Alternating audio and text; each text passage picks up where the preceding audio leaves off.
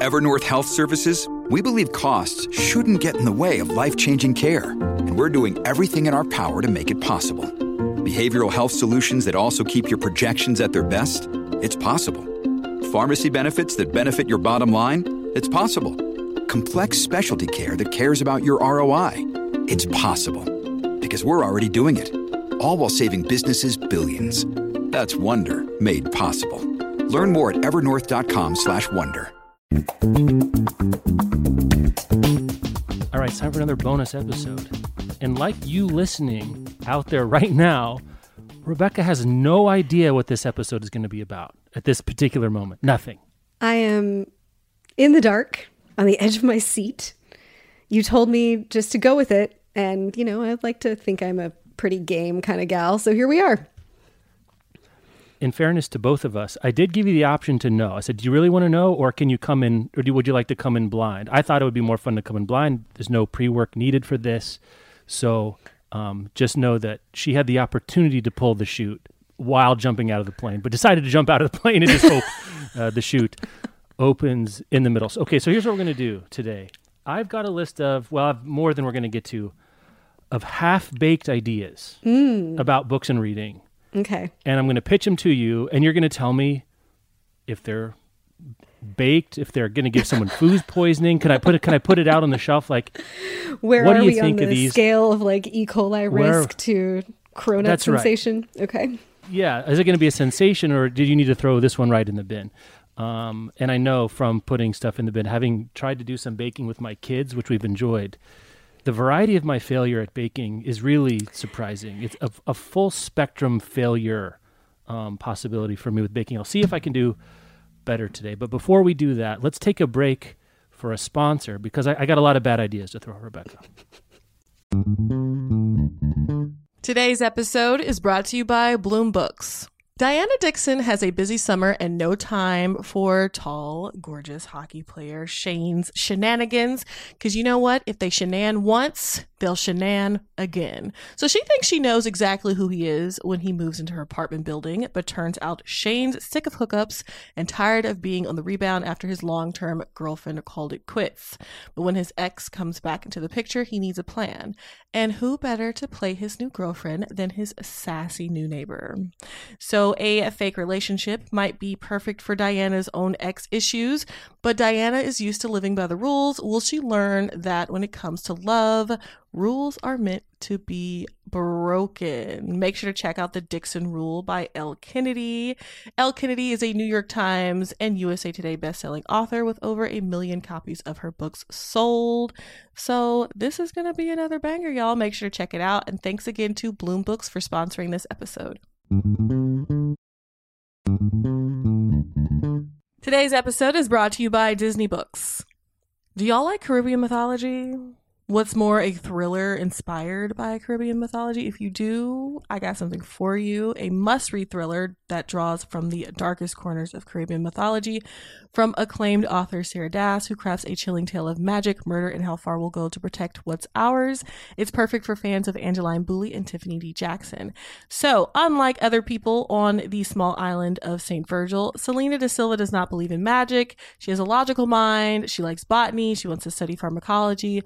But then her mother gets sick and she's tethered to the island and she has to make money. So what does she do? She cons a couple gullible tourists with these useless talismans and phony protection rituals. But then one of the tourists ends up dead and at the center of a strange string of murders. And the truth Selena has been denying can no longer be avoided. There is evil lurking in the forest that surround St. Virgil. And to find out what that evil is, make sure to pick up It Waits in the Forest by Sarah Dass. And thanks again to Disney Books for sponsoring this episode. Okay, here we go. These are in no particular order, though I have to say, I think this is maybe the most fully baked idea. And if you think it's bad, we're in for a long episode. So here we go. This is bold to come out with what you think is maybe the best one. Well, I just want to set expectations that they're not going to get better from here. I would have started like right you're in the hoping middle that I'm of my building list. towards a crescendo. Yeah. No, I'm starting with. So I was walking down in Portland the other day on Hawthorne Street here in Southeast Portland, and there's a Powell's the second biggest Powell's in Portland. That's kind of kitty corner from the Baghdad Theater, which is an old movie house that McMenamin has restored. And there's one screen, and it's a great old movie theater. It's my favorite place to see a movie. And I noticed that Joker was playing. It's been a big hit. And then in the window of Powell's, there was, I think, one or two like Batman-related comics saying, if you've seen Joker, see the thing. And it made me realize so many adaptations happen and so many people go out and buy books based on a movie being out. Why not have a kiosk in the movie theater where you can buy books related to the movie you've just go to see? What do you think of that idea? This is a good idea. Okay, I'm so glad. Oh, I was holding on for dear life. Okay, what do you think?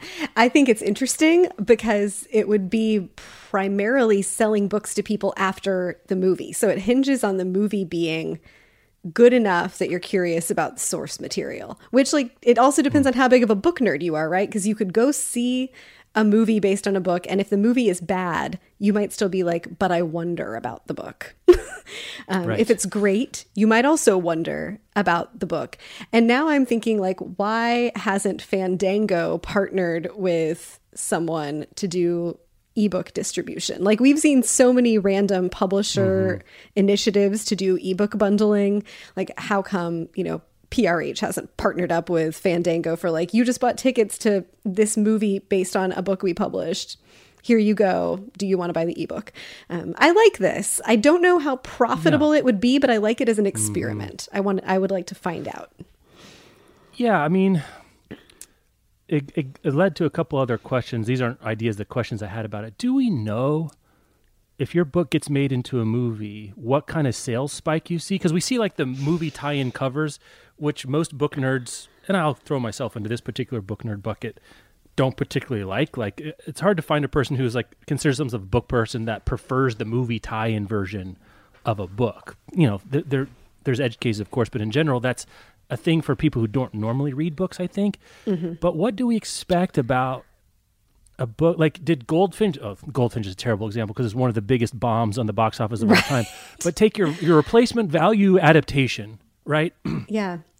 What kind of a sales spike really happens? Because I guess both of our sense that this might be an interesting idea presupposes that there is a concordant sales spike. I think that it's really hard to know because especially now, often the adaptations are coming out in theaters or hitting Netflix or TV or whatever at the same time that like the paperback is out. And it's impossible to disentangle what the paperback sales would have looked like without the adaptation from what they look like with it. I think that The Fault in Our Stars might be a case study here where there was a gap between the books, like the book by itself having a big surge in popularity, and then when the movie came out, we saw it come back onto the bestseller lists. I will have to double check my timing, but since I had no prep for this podcast, I'm just talking. No, well, that's why, because we're just going. Yeah, I think that might be a case, or like Crazy Rich Asians, I'm pretty sure was in, like, it was still doing its paperback surge, at least for, like, the series had been completed. All 3 of the books were out in paperback when the first movie came out, so also very tough to take apart. But something like this would be just interesting data to have, or even like, in the specific example you're giving, if the theater worked with Powell's and it was like, take your Joker movie ticket to Powell's to get $10 off any Batman comic, that kind of thing would be really interesting too. The Craziest Asians is the best example because I couldn't think of one myself. It seemed like the best use case for this is like Crazy Rich Asians, where the next couple books in the series are out. Did you like the movie? You can find out what happens. Right. Here are the books right here. Yeah, come buy them. That's a really great case because the books are all great and the movie is great, and you just get much more in the book. So like, you think you could sell people the first book still and be like, you've seen the movie, but you didn't get the whole story. Read all 3 books now is a good one. Like Gone Girl would be a terrible example because Gone Girl was still super popular and was selling like gangbusters when the movie came out, and it had been selling like gangbusters for years. So like, who knows? Yeah, I like this idea, Jeff. This is a solid start. But now I'm nervous about what the downhill looks like. Well, some of them are more fun than anything, but a couple of follow-up notes on this. I also was thinking too, so a lot of the adaptations are happening on TV. You could also sell the book versions of what people are watching at home, right? The Irishman is coming out based on the book I Heard You Paint Houses, which I really liked. It's a nonfiction book. And you could have, it doesn't have to be just movies in the theaters right now. I'm wondering if you could have kind of a little suite, which also got me thinking. I was in Target the other day, and they have a whole like geek corner of like their Stranger Things merch, and I feel like there should be a gift shop in movie theaters where you could buy the T-shirts and you could buy the Funko bobblehead dolls, and you can get your whatever, and books could be a part of that. So I actually went from, why don't they have the books, to, boy, it seems like there's a merch opportunity in movie theaters. You've got people, I would presume it's a pretty good demographic, people who spend money on movies. They'll go out, they're in a buying mood. I just spent $9 on popcorn. $15 for a paperback doesn't seem that bad. Mm-hmm. Yeah, or like HBO had the Olive Kitteridge series. They could have done something to sell the book, and now there's, Olive Again is coming out, so they could have followed up with that. They could bring back the series to on demand. I'm not sure if it's currently available there or not, and use it as a marketing tie-in. We just saw, I'm going to talk about it on the main show recording tomorrow, that HBO Max, the new HBO like digital subscription platform, is getting Station 11, and Mackenzie Davis is starring. So like there's, buy your Station 11 paperback and some other weird survival thing, maybe some Shakespeare, because they talk about Shakespeare a lot. And they're like, why doesn't HBO have a merch section that includes the books that their shows are based on? And why don't movie theaters have gift shops? That's the best possible compliment you can give on this show, Rebecca. Why doesn't this thing exist already? With a certain incredulity in your voice, that's a home run for me to start. In fact, let's end the show. We're not doing any more. We're done. Why can I promise you I'm not doing any better than this. We'll just do 2 more ad spots and be out, because this is what happens when you start with your strongest player. Well, okay, now everyone knows. They can all relax, and I can and by all, I mean I can relax. Okay. Let's go with one that's sort of it's kind of on the movie tip again. So you and I have talked about this a million times. I don't know if I've ever said this out loud, but I'm going to say it now. I hate every bestseller list that's available to me. There's not one I like. Well, none of them is really complete, and you don't know what it takes to be a bestseller. The New York Times, we didn't talk about on the main show, or we are the Sunday night show, the news show, that the New York Times expanding its bestseller list again, or going back to where it was with comics and some other things. The New York Times methodology is sort of famously and usefully opaque. There's BookScan, which is print and not all venues. And as we know, like ebooks and audiobooks are a big deal. Then you could go to Amazon's bestsellers section, which also has its own problems. There's nowhere to go. So one thing you have to take with a grain of salt of this particular half-baked idea is probably it couldn't happen, but let's say we could make it happen, right? Mm-hmm. What if instead of going by bestseller lists, we went by, like movies do, total dollars in sales, just by a list? How many dollars? Lifetime sales numbers? Yes. This week and then total, right? Because the way it gets broken down in the movies is, this week's number and then lifetime revenue. And so one problem that some of the bestseller lists have, like the Amazon one especially, and I think the New York Times bestseller one has this problem too because they have ebooks on it. If it gets discounted to $1.99, okay, it's going to sell 10 times as many copies as a $14.99 one. But does that tell us what we want to know? And I think the thing I want to know that none of the bestseller lists tell me now is how is this title participating in the publishing ecosystem? How much juice is it? I don't know, flowing? That's not, how much juice is it providing to the larger ecosystem here? And I think I'd prefer that versus any other bestseller list that's currently available to me. What do you think of that half-baked idea? I would like that. I think, well, now my brain is like, all my dopamine is firing about like, what other data do I want for a useful bestseller list? Sure, you could give that to me too. Yeah, I'll bake that bread. Right, okay, yeah. So this week's sales, lifetime sales, and then I would want to know like how many weeks has it been out? Because I think sometimes the movie theater does that, like the movie data will do that. So how many weeks has it been out? Yep. If it's transitioned from hardcover to paperback, like how many weeks was it in hardcover? Because that's useful information. Like it stays in hardcover longer if it's giving more juice to the publishing ecosystem. And then maybe like an asterisk next to anything that got dropped to $1.99 on ebook, or that had like a major ebook discount that could have contributed to the to how appealing it was to readers, some way to control for the influence that a deep sale has on ebook or on book purchasing in general. But ebooks are such a part of it. Yeah. And it would have to include, magically, this would have to include data about all formats from all vendors. Yeah. So we're taking it as the thing. This is the dream, right? But yeah, I think that would be useful. Like in my bookseller days, I remember like 1 or 2 interactions with people who were shopping for their parents, and they were being like, well, he just wants to read something that says New York Times bestseller on the cover, and being like, ma'am, that doesn't actually mean anything. Like anything can become a New York Times bestseller, basically. Sorry, like we need more information than that about what your dad is going to enjoy reading. But yeah, I would love that. And I think it would be useful. Like this has only been out for 2 weeks and it's sold this many dollars, would be fascinating. Yeah. It would control for a couple of things. I like your idea of the control group of like if it's been ebook or deep discounted. I think I'm weirdly interested in movie box office results. So every weekend I look at boxofficemojo.com, which breaks down for you. And one note they have on there is the per screen average. So that might be a way like, if something's in really wide release, it could make a whole bunch of money, but the per screen average is relatively low, where an art house film could have a very high screen average, but only be like in 4 films. And it, you can sort of control for either, knowing which one is which. In this place, it could be the average unit price, right? If the average unit price is $4.99, then you can infer that a lot of those are deeply discounted ebook. I think it might also provide some insight onto audiobooks versus ebooks. Now, that's one thing we've seen, that there's about the same number of Americans will read an ebook as will listen to an audiobook, but the price difference can be wildly different.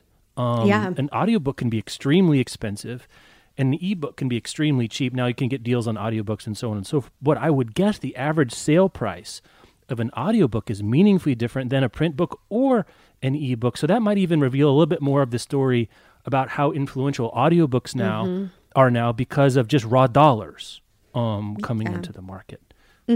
Yeah, the format breakout is something I would want to see too. Yeah, I like that. That would be useful. So side note, did you see that Tom Hanks narrated the new Anne Patchett? Maybe. Did you see that? I feel like I saw somebody talking about Tom Hanks narrating something, so it must have been that. Yeah. Again, I just want to put that on the board for how much of these people get paid. Because that's got to be multiple days of Tom Hanks. I don't know how much multiple... I don't get that. Anyway, that's a side note. It's on a half bike. That's a different episode. Is things we wish we knew. I'm putting. You know what? That's more than a half baked idea for an episode. It is. That's a full baked episode for an idea. Burning questions to which we will never get answers. Okay. I'm also giving myself credit for making that a fully baked idea on the fly. So I'm marking. I'm 3 for 3 is what I have down on the scorecard here. Listed. All right. That was a single to left field. Right. Sandbagging here at the start. Yeah, that's right. Okay, where do I want to go next? I'm not sure this one's a good idea, but I thought it was an interesting thought experiment. Have you heard of Cameo? Do you know what I'm talking about? Maybe tell me what it is. So... Oh, wait, is this the thing where celebrities will send you a video? Yes. Yes, I have heard of this. So you pay like $20 for that guy from The Wire to send you a personal Instagram video or something? Right. And I didn't even look at it that much. All I know is you can pay some amount of money and they'll do a short message through video, and it's low quality, and it's like, I don't know, they're not B-list. Most of the availability is C, D, E list, whatever. Okay, interesting idea. The technology's there, the payment's there. Cameo for authors, where you could have a favorite author for X amount of money that they set write you a birthday greeting, or, just some kind of little prose that's unique to you. It's handwritten or something else, but like, it's not so it's like taking the idea of Patreon of direct support, but also you get a little personalized something, and it's a premium price. Maybe it's $50, maybe it's $100, maybe it's again, you're not going to get Stephen King, I wouldn't think, but for those of us who are book nerds or have book nerds in our life, I wonder if we could get. I'm trying to think as an example, like who's someone with, Erin Morgenstern. Could I get her to write 200 words for Michelle for $200? About something that's a keepsake kind of a thing. That's as far as I've got. What do you think of Cameo for authors? Well, I don't think you're going to get Aaron Morgenstern on there because I think that what you're Bad getting... example. Terrible example. Yeah. What you're getting on Cameo is folks who still need the like incremental income of a $200 hit. But the good news for you for this idea is that many more published, like a much higher percentage of published authors still need this help than percentage of like Hollywood famous people. Just the amount of money you're making for being on any TV episode is bigger than the amount you're making for like your average literary fiction mid-list, whatever. And we were just talking on Slack about how still like most writers have day jobs. So if I'm a mid-list whoever with a couple of novels out and I could supplement my income by like 20 grand per year by doing 100 of these, or I would do them. So I think you could get like solid mid-list authors that people have attachment to. I don't know how many sales per author you would get. Yeah. But that's also not your problem if you're running Cameo. Like you just want the overall volume, and you could get a volume of available people, I think, to probably sign up. And if they had good like newsletters or social network followings or whatever, I think they would. I think the authors would sign up for it. I think I am a terrible person to ask about like what conversion rates for this would be like, because like I just don't care. I don't care about this. This stuff does not work on me. Like short of Toni Morrison or Marilyn Robinson, right now. Right. Toni Morrison is resurrected, or Marilyn Robinson like sending me a birthday video. There's just not much I would care about. Mary Oliver comes back from the dead. What about Mary Doria Russell? Are you interested? No, I'm not spending money on that. What about Terry Tempest Williams? What about as a gift? Because that's the other thing. I think some of this, I've seen a couple people in my social feeds give it to someone as a gift. I know you like X, so here is an interesting, fun gift. I think it is a better gift than I'm going to have, I don't know, N.K. Jemisin write me a birthday card for myself. Like that's kind of like buying yourself flowers somehow. Is Patrick O'Brien still alive? I don't know the answer to this question. Oh, Tall Ships, Bobby. Yeah, right. So Bob loves his Tall Ships, loves him some Patrick O'Brien. He's notoriously hard to shop for. So I would spend probably $50 on like just for the sake of novelty on that for Bob. Right. It's a good story. Right. It's a good story. That's probably the only example in I have one use case that I can think of. And I'm surrounded by people who love books. So I think this is underbaked, but it's not awful. Right. If Cameo already exists, it wouldn't be hard for them to add an author tab. Like they don't have to build a new business necessarily around it. So maybe Half Baked is good enough if they've already got the irons fired up. Let's do one more before we take another break. What's a good? I don't have a good follow up for that. Okay, let's do this. So I think on this episode, an upcoming episode, we have HMH sponsoring for the audio version of Best American Short Stories. I've always liked the series. I don't read them every year, and I don't read each. Like I'll pick up the food ones, sometimes the travel one, the short story. I like that they exist. I think it's a great idea, and it's proven to be a good idea because people buy them, and I see them out. It's continuing to go. Made me think though. Podcasts and audiobooks are such a thing now that I wonder if there's room for an audio version that's Best American Audio, where one chapter is a really great podcast episode, and one chapter is a really good section of an audiobook. Maybe one section's a really good interview segment from somewhere. But basically, it's a Best American Audio series that you buy as an audiobook. That's all I got. That's as far as I got. What do you think about that one? I would subscribe to that podcast, but I wouldn't buy that audiobook. Okay.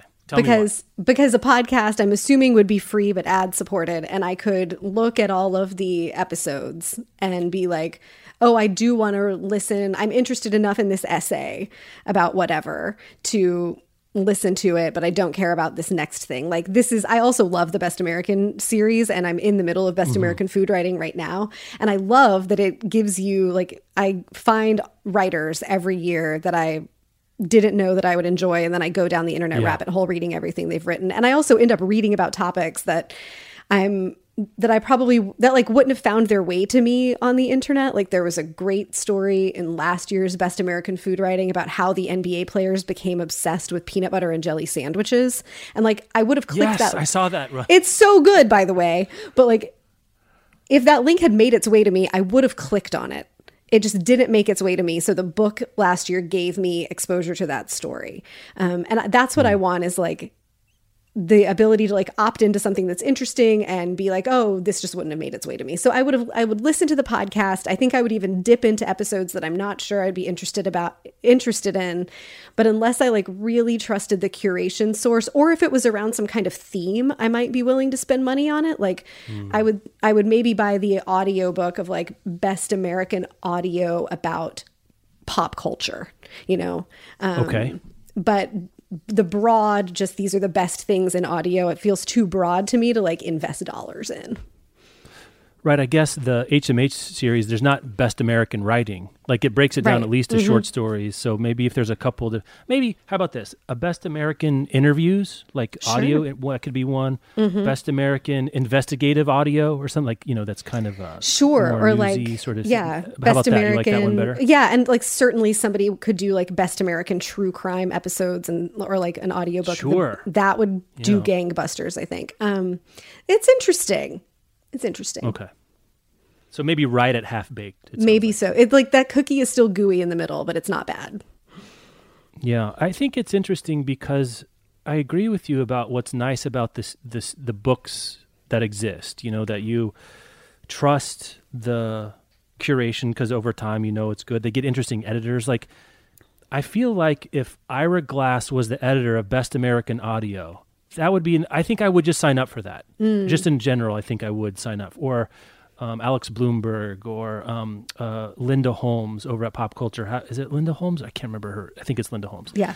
Or Roxane Gay, someone who's into culture writ large. I think if the curator is right, and I kind of understood what I was getting to, but I didn't think about that note of maybe I need to go one more level of segmentation. Like there's an audio group of Best American, but then there's the major categories of audio or subject matter or something. Yeah, else like and that. you I get think that'd be interesting too. I think I would be more likely to buy the audiobook of this if I got also the curator's insight into how the pieces got there. That. Like all the Best American books come with that year's guest editor writing an introduction about like what they're thinking about. So this year's Best American Food Writing that I'm currently working through is edited by Samin Nosrat, and she opens it up. That. It's so good, Jeff. She opens it up talking about like that Salt, Fat, Acid, Heat is one of only 2 general cooking cookbooks by people of color that have gone mainstream, and like what this represents about how people from any marginalized community are just super underrepresented in the way that we talk about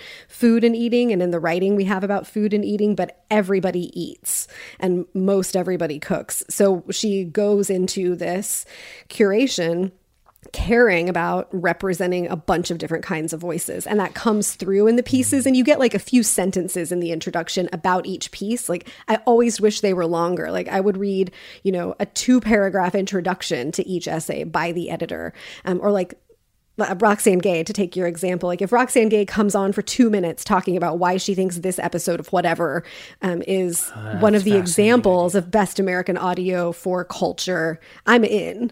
But it would need like an extra layer of something, I think. Yeah, one more level of curation, or one more level of specificity, or an additional layer, a little more spit shine. I Yeah. can get behind that. Yeah. Yeah. Yeah. Okay. I'm Cool. into it. All right. Well, it's not nothing, but we'll continue on. But let's take a break first. Today's episode is brought to you by Gallery Books.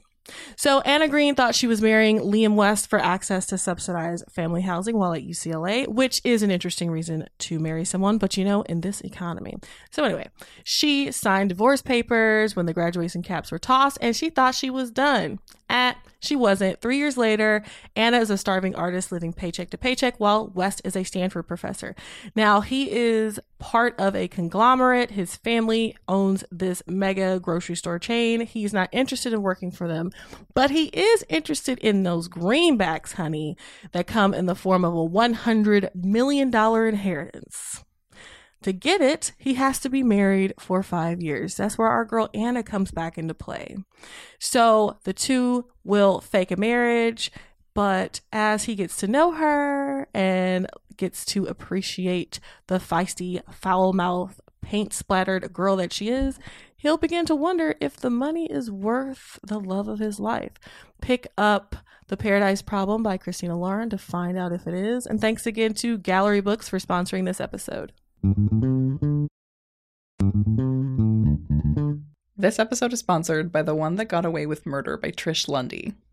Robbie and Trevor Cressmont have enough wealth to ensure they'll never be found guilty of any wrongdoing, even if everyone believes they're behind the deaths of their ex-girlfriends. And let us all take a collective angry sigh at that. Lauren O'Brien, the new girl at school, has a dark past of her own, and she's desperate for a fresh start. Except when she starts a relationship with Robbie, her chance is put in jeopardy. During what's meant to be their last weekend together, Lauren stumbles across evidence that might just implicate Robbie. And after a third death rocks the town, she must decide whether to end things with Robbie or risk becoming another cautionary tale.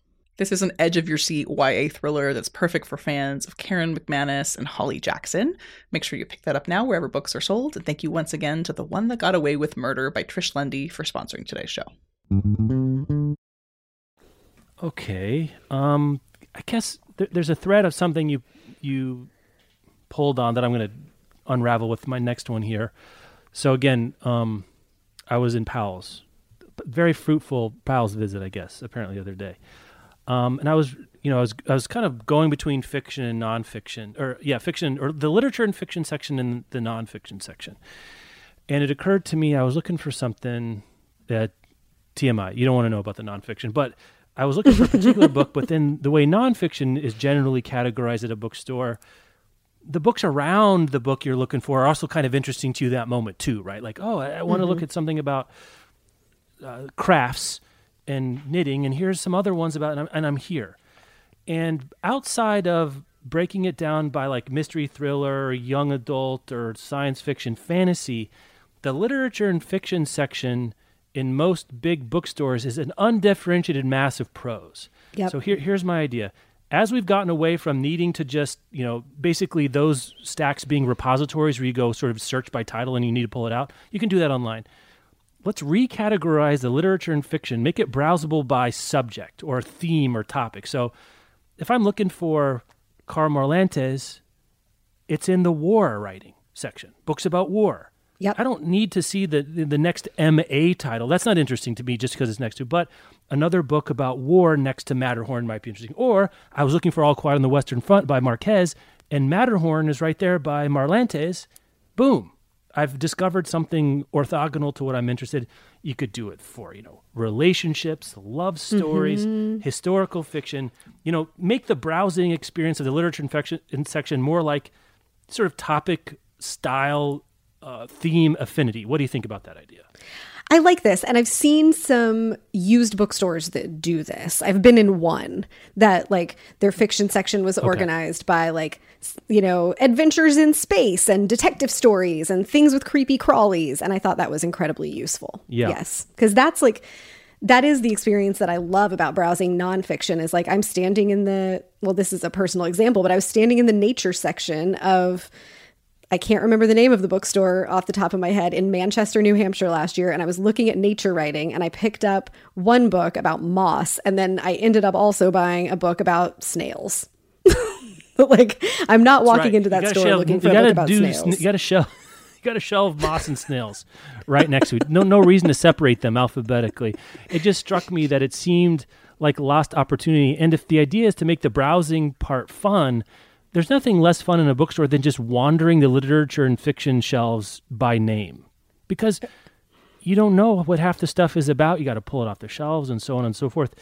The thing you would take away, I guess, if you're looking for the specific author, right where to go. But sometimes I'm not even sure if it's going to be in literature and fiction versus horror, thriller, or crime, or whatever anyway, unless it's very much unless, I'm looking for John Updike or something like that. Yeah. Haven't done since, the early 90s, but. And you could have your broad, general lit fic or canonical fiction section for your John Updikes and your Philip Roths, or you could have a section that you called like middle-aged white guy problems that you put all of those in. Like, Yeah. I think that's fun. And like, this is what booksellers exist for, is for you to be like, where do I find Matterhorn by Karl Marlantes? And probably if that's what you're looking for, the bookseller is like, oh, that's in our collection of war fiction, or specifically Vietnam War fiction. Then like you discover that right next to Matterhorn is The Things We Carried. And if somehow you have not read The Things We Carried, you walk out with that as well. It's like, it sort of does some of the hand selling for them, I think. I like this. Can you please hit me with an idea that you think is bad? I'm really dying here. Very curious. Oh, this one I'm not sure about. This is more of a thought experiment. This is my least favorite and maybe most controversial one. Okay. So we've been talking about libraries a lot recently, and they're public goods. We pay taxes. We use them. For-profit companies supply libraries with the goods that compete with the goods they sell on the open market, which seems to me unusual in public services, right? So I was thinking, okay, so how does it just seemed to me to be strange. Is there any way to do this? And I was thinking about this, like my situation where I don't pay any more for library books than someone in a lower tax bracket, even though I am in a higher tax bracket, though I can use the library the same way. What if there was some sort of sliding scale for libraries? So keep for most people, it is as is. Mm-hmm. But for people in higher tax brackets, you only get 5 free checkouts a month. And then every additional one after that is a couple of bucks or something. Like, take my money.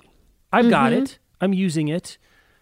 Food stamps is kind of the other way, or like supportive for Medicare. Like, we do things in public services to subsidize people that have less than other people.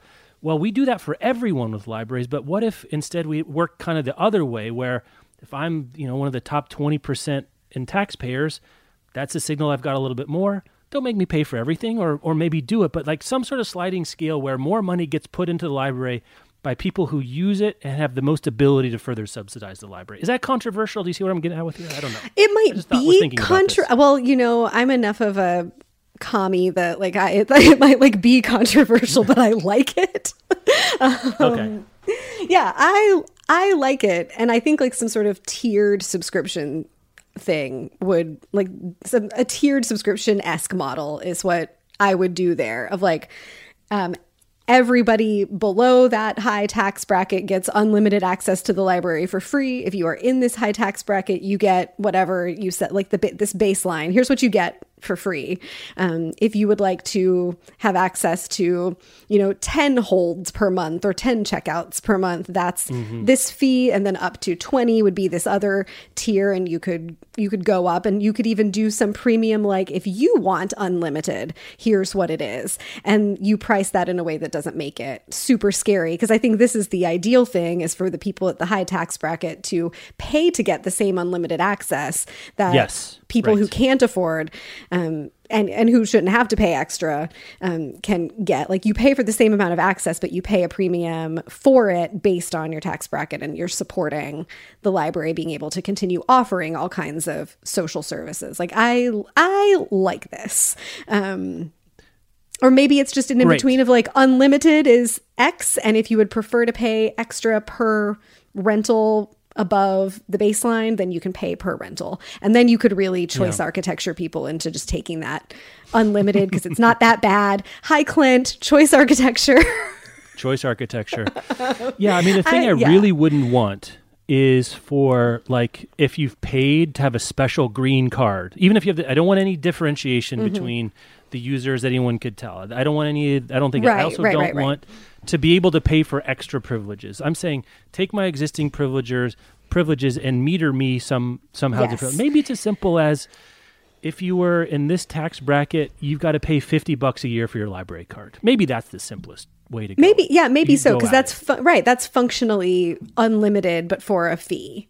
And yes, and I think that's great, because what you also want to do is price it in a way that is still a better deal than what those people would get if they just went and bought everything else that they read beyond the baseline online from anywhere else, because you want that money to go into the library system. Like, frankly, I don't use my public library that much, but I am also in that situation where I would be happy to, like, just to have my library card every year. I'd be happy to pay an extra $50 and to know that it is going somewhere good. I'm curious about what our readers think or what our listeners think about this. Like, it would probably be controversial to roll out, but I also think that people in higher tax brackets who use their libraries a lot might be likely to support it or to be okay with it. Right. This makes sense to me. And now I'm thinking about, like, what else could we do this to?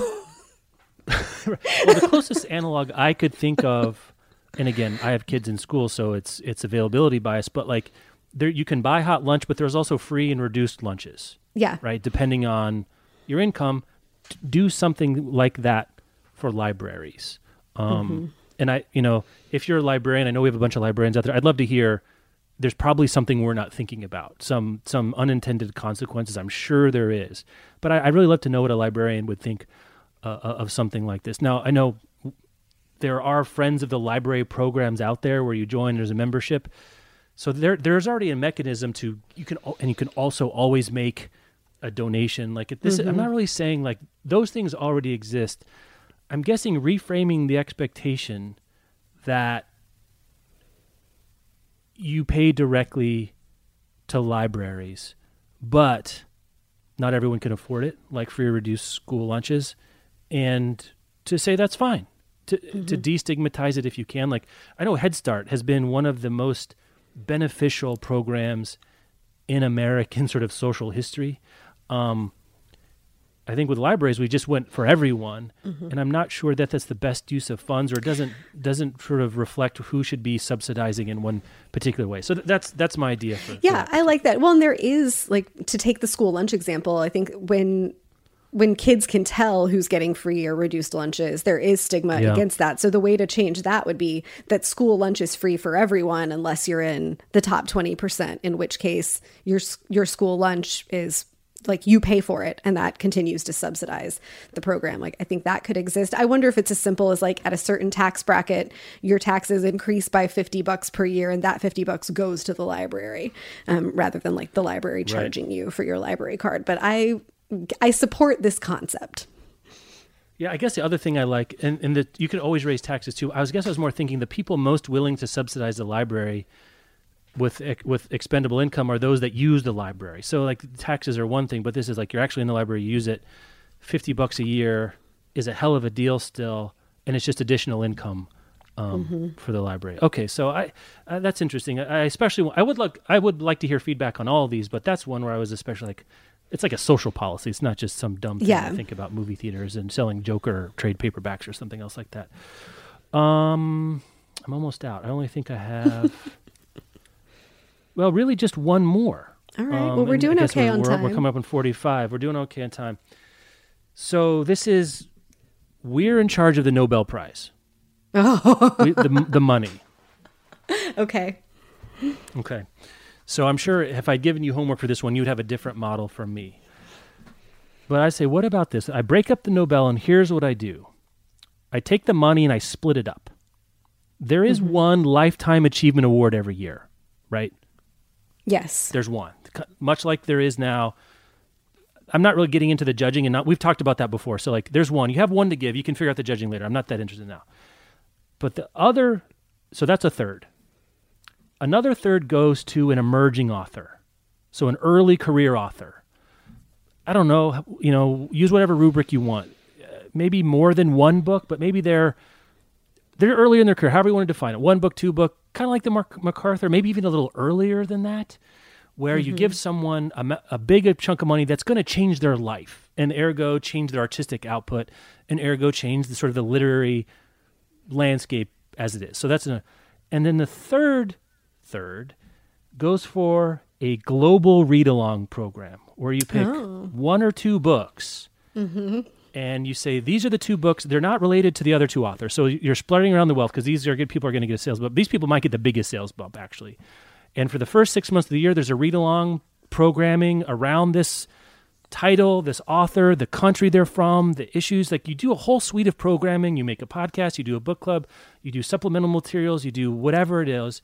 And then so there's a winter read and a fall or whatever. There's 2 reads or 1, but some kind of we're all in this together. We like books. Let's read this book, and we're gonna seed some content out in the world at various levels around this book. And that's how I've redone the Nobel Prize and what it's about. What do you think of those? So your part 3, does that assume that book then that author's books become available in translation globally? Maybe that's part of what you do. Maybe that's what part of the money is for, is to hire, to subsidize. If there's not an English translation, you do that. If there's not a Chinese translation, you do that. I mean, you pick some languages. You probably have to do a little bit of cost-benefit analysis about what languages do, but you try to make it broadly available. Maybe you make a deal with a publisher to make it, because you have a rights problem. Maybe you get involved in making available just to buy outright from a whole bunch of places, but you become a clearinghouse to get people to talk about a book, and part of that is making it available. Yeah. Okay. I am doing something different, but I don't hate this idea. You don't hate that? Okay. I don't hate that idea. I think I take the money and I don't do one declaration of this is the book or this is the author. I think I would divide the world into regions somehow. Yeah. Maybe English speaking and then other dominant languages. And each region would have its committee that would have to nominate 2 to 3 authors or 2 to 3 books that fulfill whatever our grand Nobel's mission statement is.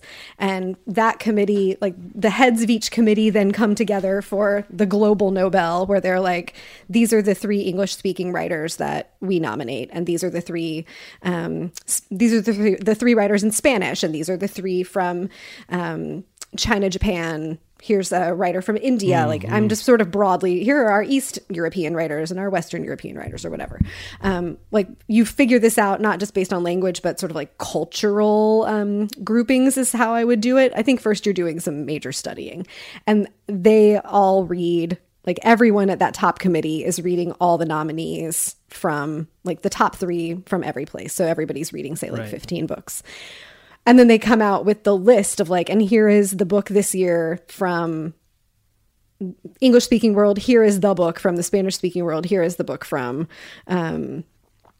Eastern Europe. Here is the book from China, Japan. Here is the book from India. From East Asia. Right, India, exactly. Yeah. And Pacific, and this also that. assumes that everybody is getting translated in all the languages. But for a real what we're trying to do here is read book is give readers access and awareness of writers that are doing important work around the world, and instead of trying to pick one person to speak for everyone, here is what we think is the most important voice this year from each place. And then you could do a whole project around that. You could build a reading challenge around read one book from each of these authors, and get your global worldview. That's one of the things that really, or maybe it's the thing that really feels irrelevant to me about the Nobel, is the idea that any one writer could be relevant and important to the vast majority of readers. Because the world is the world is so connected now. It is so flat thanks to the internet that what I genuinely want to know, what should I read from India? What should I read from China? Who's writing in Africa that would give me a greater sense of what life in those places is like right now, and the political issues and how they tie into global culture. So that's what I would do. I think I mentioned this. This is another half-baked idea related to Nobel, but I think I've talked about it before differently, where I think it would be cool if it was a little like the Olympics in this regard, which is you knew in any given year that next year's prize was going to be from a South American author. And the prize is going to be, and in 2 years it's going to be from Asia Pacific, and in 3 years it's going to be from Europe, and then the year after that's going to be from Africa, because then you have a whole anticipation cycle where the country's going to be wondering who is it going to be, and the year before you could do programming. The whole area will be sort of energized, because we know this year it's an author from this part of the world. Whereas kind of what happens now is some people are interested in, then it's some Austrian playwright, and like, okay, we're moving on, and they open the like. Some of it's so weird now. Like they open the door, they say the name, they close the door, they have no ceremony, and that's all they do. And then I think we're both sort of saying there's an opportunity to sort of open up and be a locus of conversation and discourse, rather than just sort of like, here's your plaque and cash and let's go have fancy right. fish Like it should in Northern Europe for a day. It should energize something, and it Right. doesn't. I don't Energize think the it really energizes anything in reading culture right now. It might boost sales for like 2 weeks, maybe. But Right it now, should it feels be, like you're putting a picture on the wall of a museum. yeah, That's how alive it feels right now. And there's just so much opportunity to make it interesting and innovating, and Cool. yes. Well, I'm energized, Rebecca. I'm juiced up. Thank you so You're much just- for playing my game of half-baked ideas. Are you just so happy that nothing was awful? I left some off, but I didn't know how well my spectrometer was tuned. Because if from the top you're like, I don't think books and movie theaters and sales, I think that's boring and no one's I was gonna be like, okay, this is just 40 minutes of sad trombones in prose coming up here. Well, but that's good. Yeah, you do know your audience of one woman here pretty well, so it'll be interesting to see what the listeners think about all these ideas. Yes. This was fun. I'm glad that I didn't know about it ahead of time. Okay, good. Well, then the last question is this episode a half-baked idea, or was this episode a fully baked idea? That's the meta question. I think that is up to the listeners. I had a great time, but you and I do this on the phone that's like really 3 nice. times a week. That's right. I was like, well, I could do this every now and again. I can't. I have to wait a while before having. But I realized that this list took me like 30 minutes. Like 30. I was like, I had one idea. I started out with the. Weirdly, I started out with the organized fiction and literature by subject. I think that got me thinking about. I wonder if that's an episode, or I was like, well, what if I just collect? And then when I said, okay, I'm going to sit down, and I came up with those 7 in like a half hour. So I think we could do one of these. Maybe we'll come back around again. Yeah, If you have I a half-baked idea that you'd be willing to seed to us for discussion, we'll give you credit. Think about it. Podcast at bookriot.com. I like Shoot us that. an email. And So, we can each keep our please private documents now of half-baked ideas to pitch each other. well, that's what I was going to say. I've served a half volley into your side of the court, so you got to start thinking. I'm your thinking own about list. it. Rebecca, This was thank you. fun. I'll talk to you next time. Thanks. Have a good one.